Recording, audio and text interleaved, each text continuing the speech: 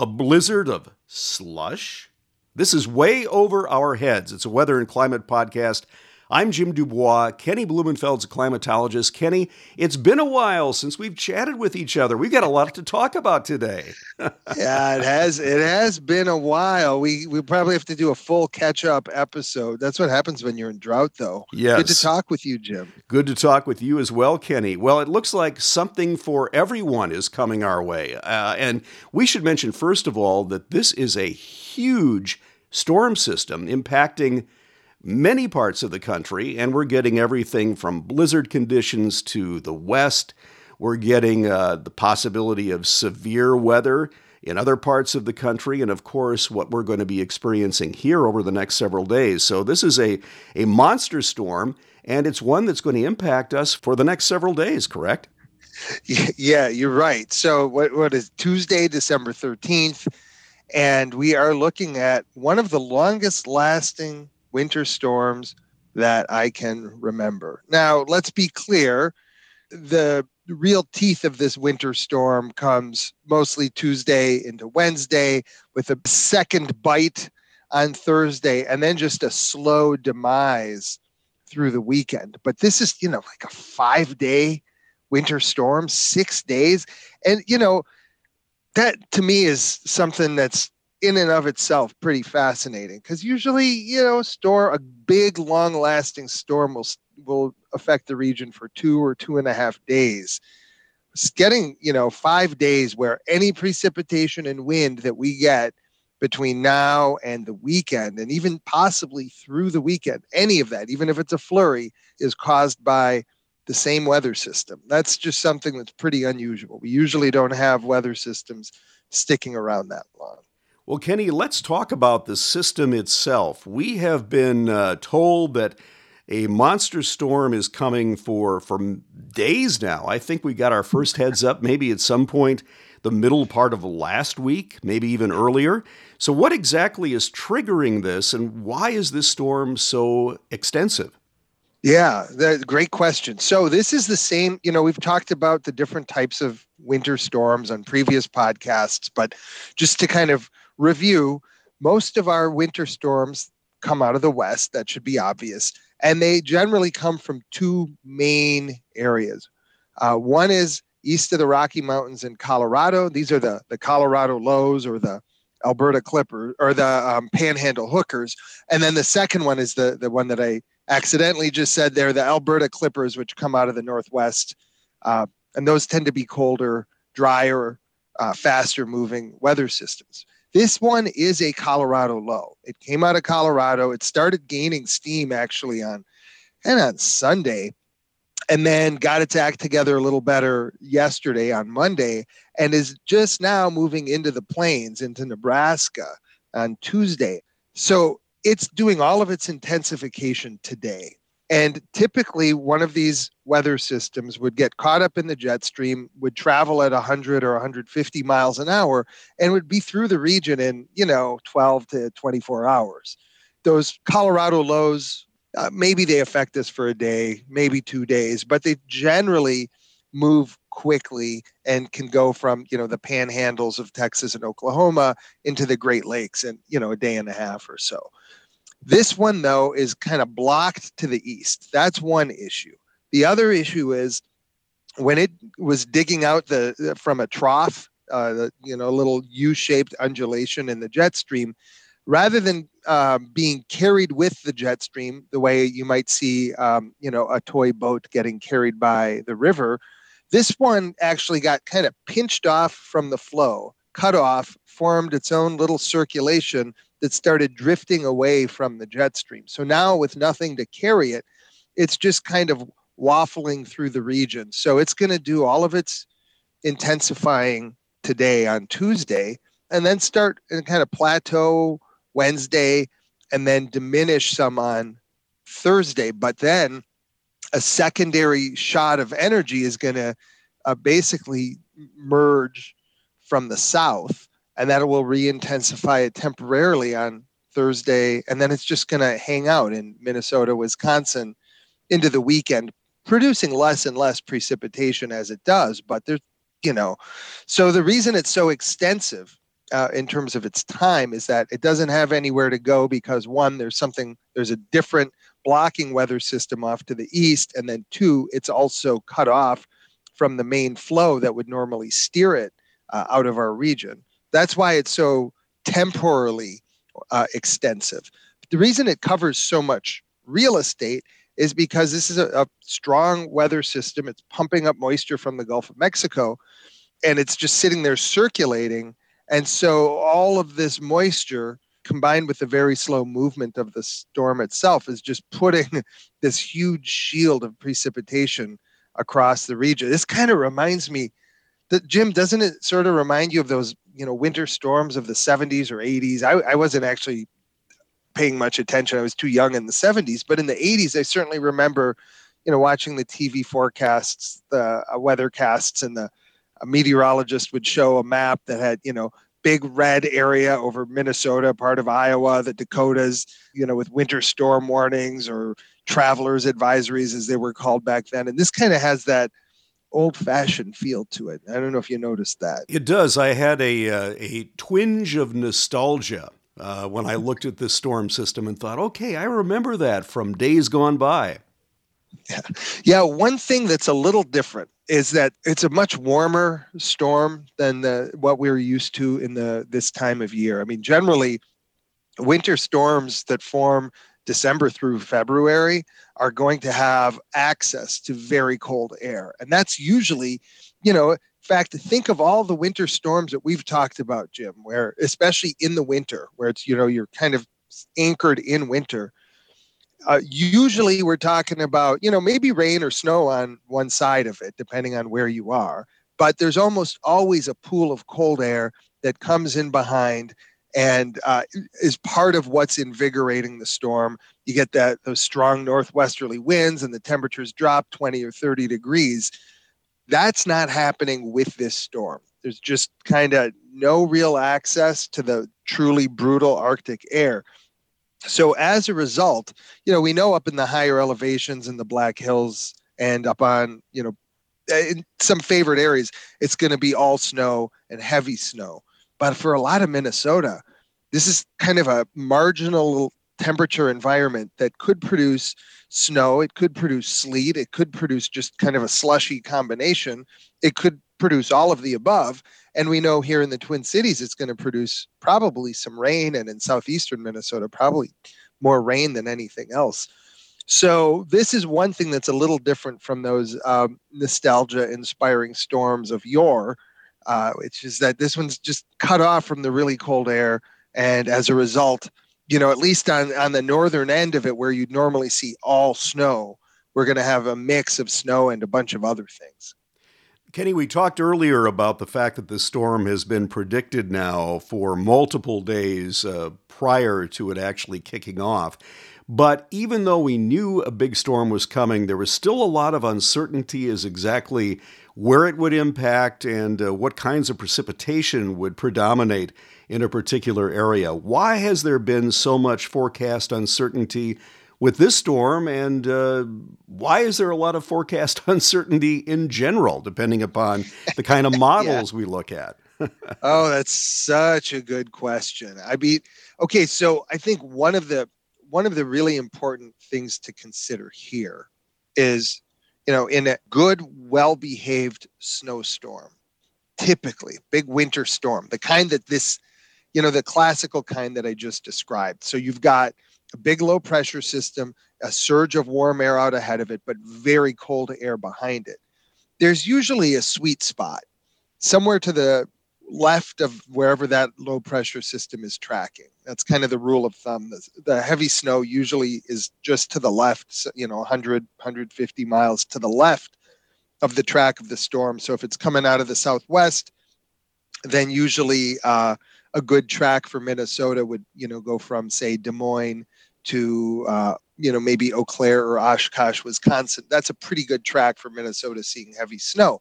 And usually in that area that's to the northwest of the low, in a typical winter storm, the temperatures are no-brainers. They're so far below freezing, you don't even have to think about what type of precipitation you're going to get. However, with this one, the temperatures are all forecast, not just at the ground, which is important. The temperature at the ground kind of tells you how likely a given precipitation type is to, either freeze or not freeze upon contact. But the temperatures aloft also tell you a lot about what type of precipitation is going to fall. And in both cases, this storm, from all the different models, is showing temperatures across the region that are either very slightly above or very slightly below freezing. And when you throw in the fact that the typical uncertainty that we just expect and accept with our forecast models is, a couple to a few degrees of temperature range, that's something that when you have a really cold system, you can easily forgive and you still know you're going to get all snow.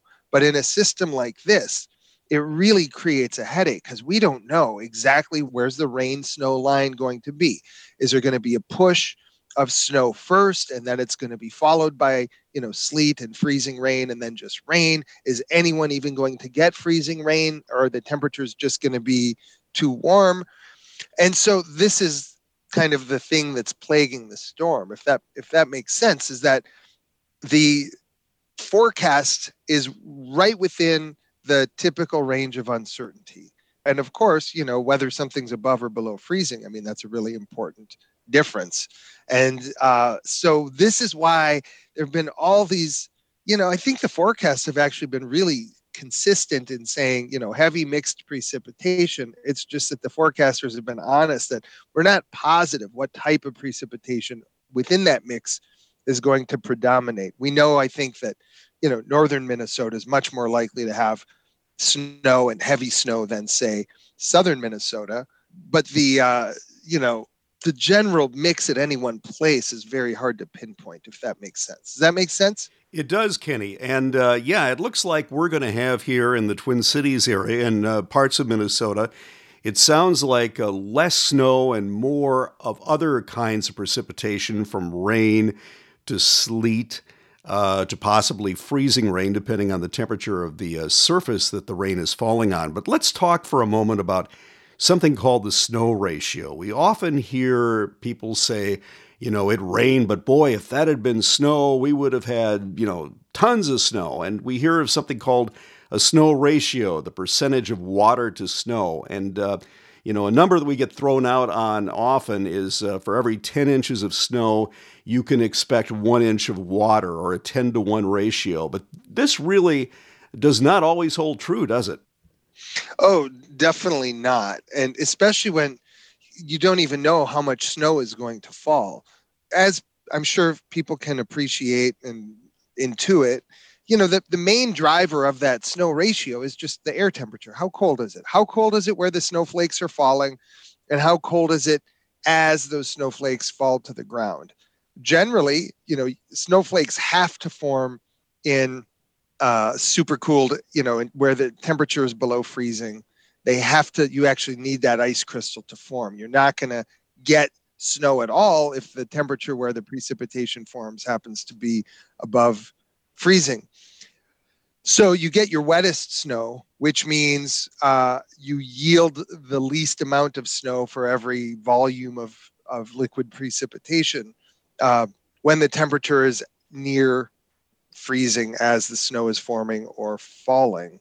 And then as you get lower and lower temperatures in general, you tend to get higher ratios yielding, more snow from an inch of water. So, 15 inches of snow from 1 inch of water is something that you might see when the temperatures on average through that snow column are 20 degrees or lower Fahrenheit.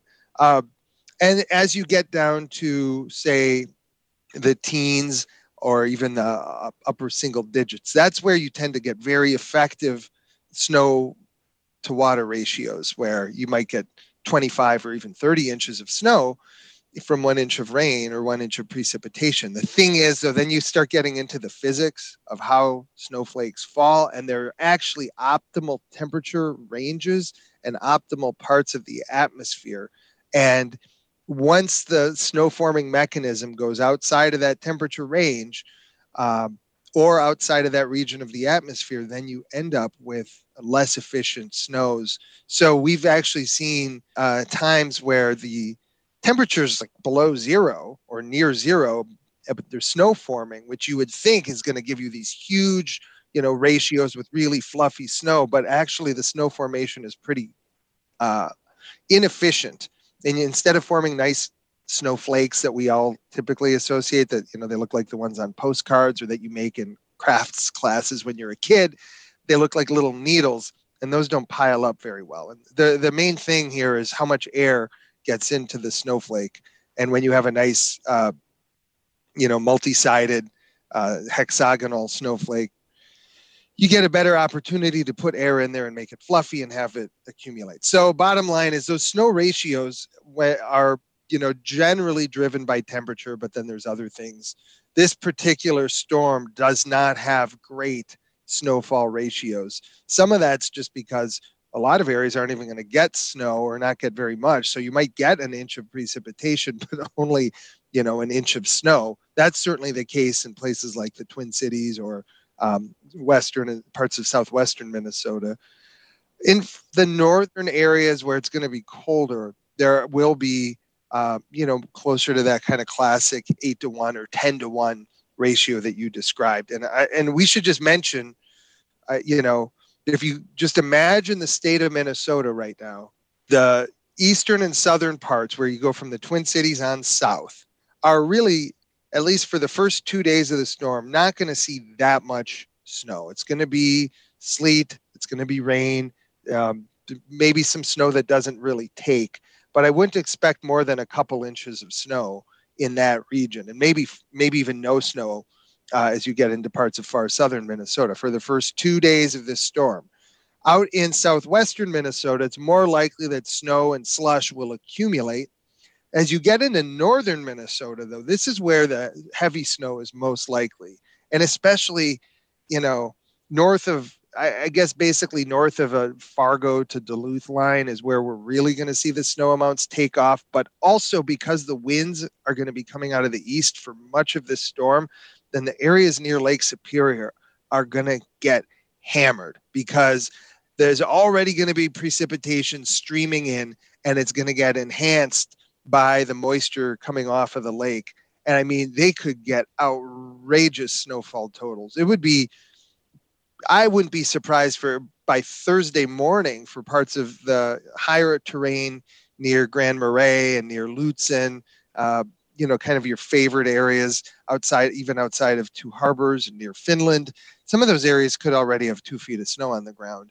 And with this storm hanging around into the weekend, I would not be surprised if you get another 1 to 2 feet of snow in some of those areas. So parts of northeastern Minnesota could have ridiculous, 2 to 4 feet of snow potentially by the time this thing winds down. I think that those would be very isolated amounts, but I think up in the higher terrain, that's possible. The rest of northern Minnesota, it's looking like, 5 to 10 inches of snow for the whole system.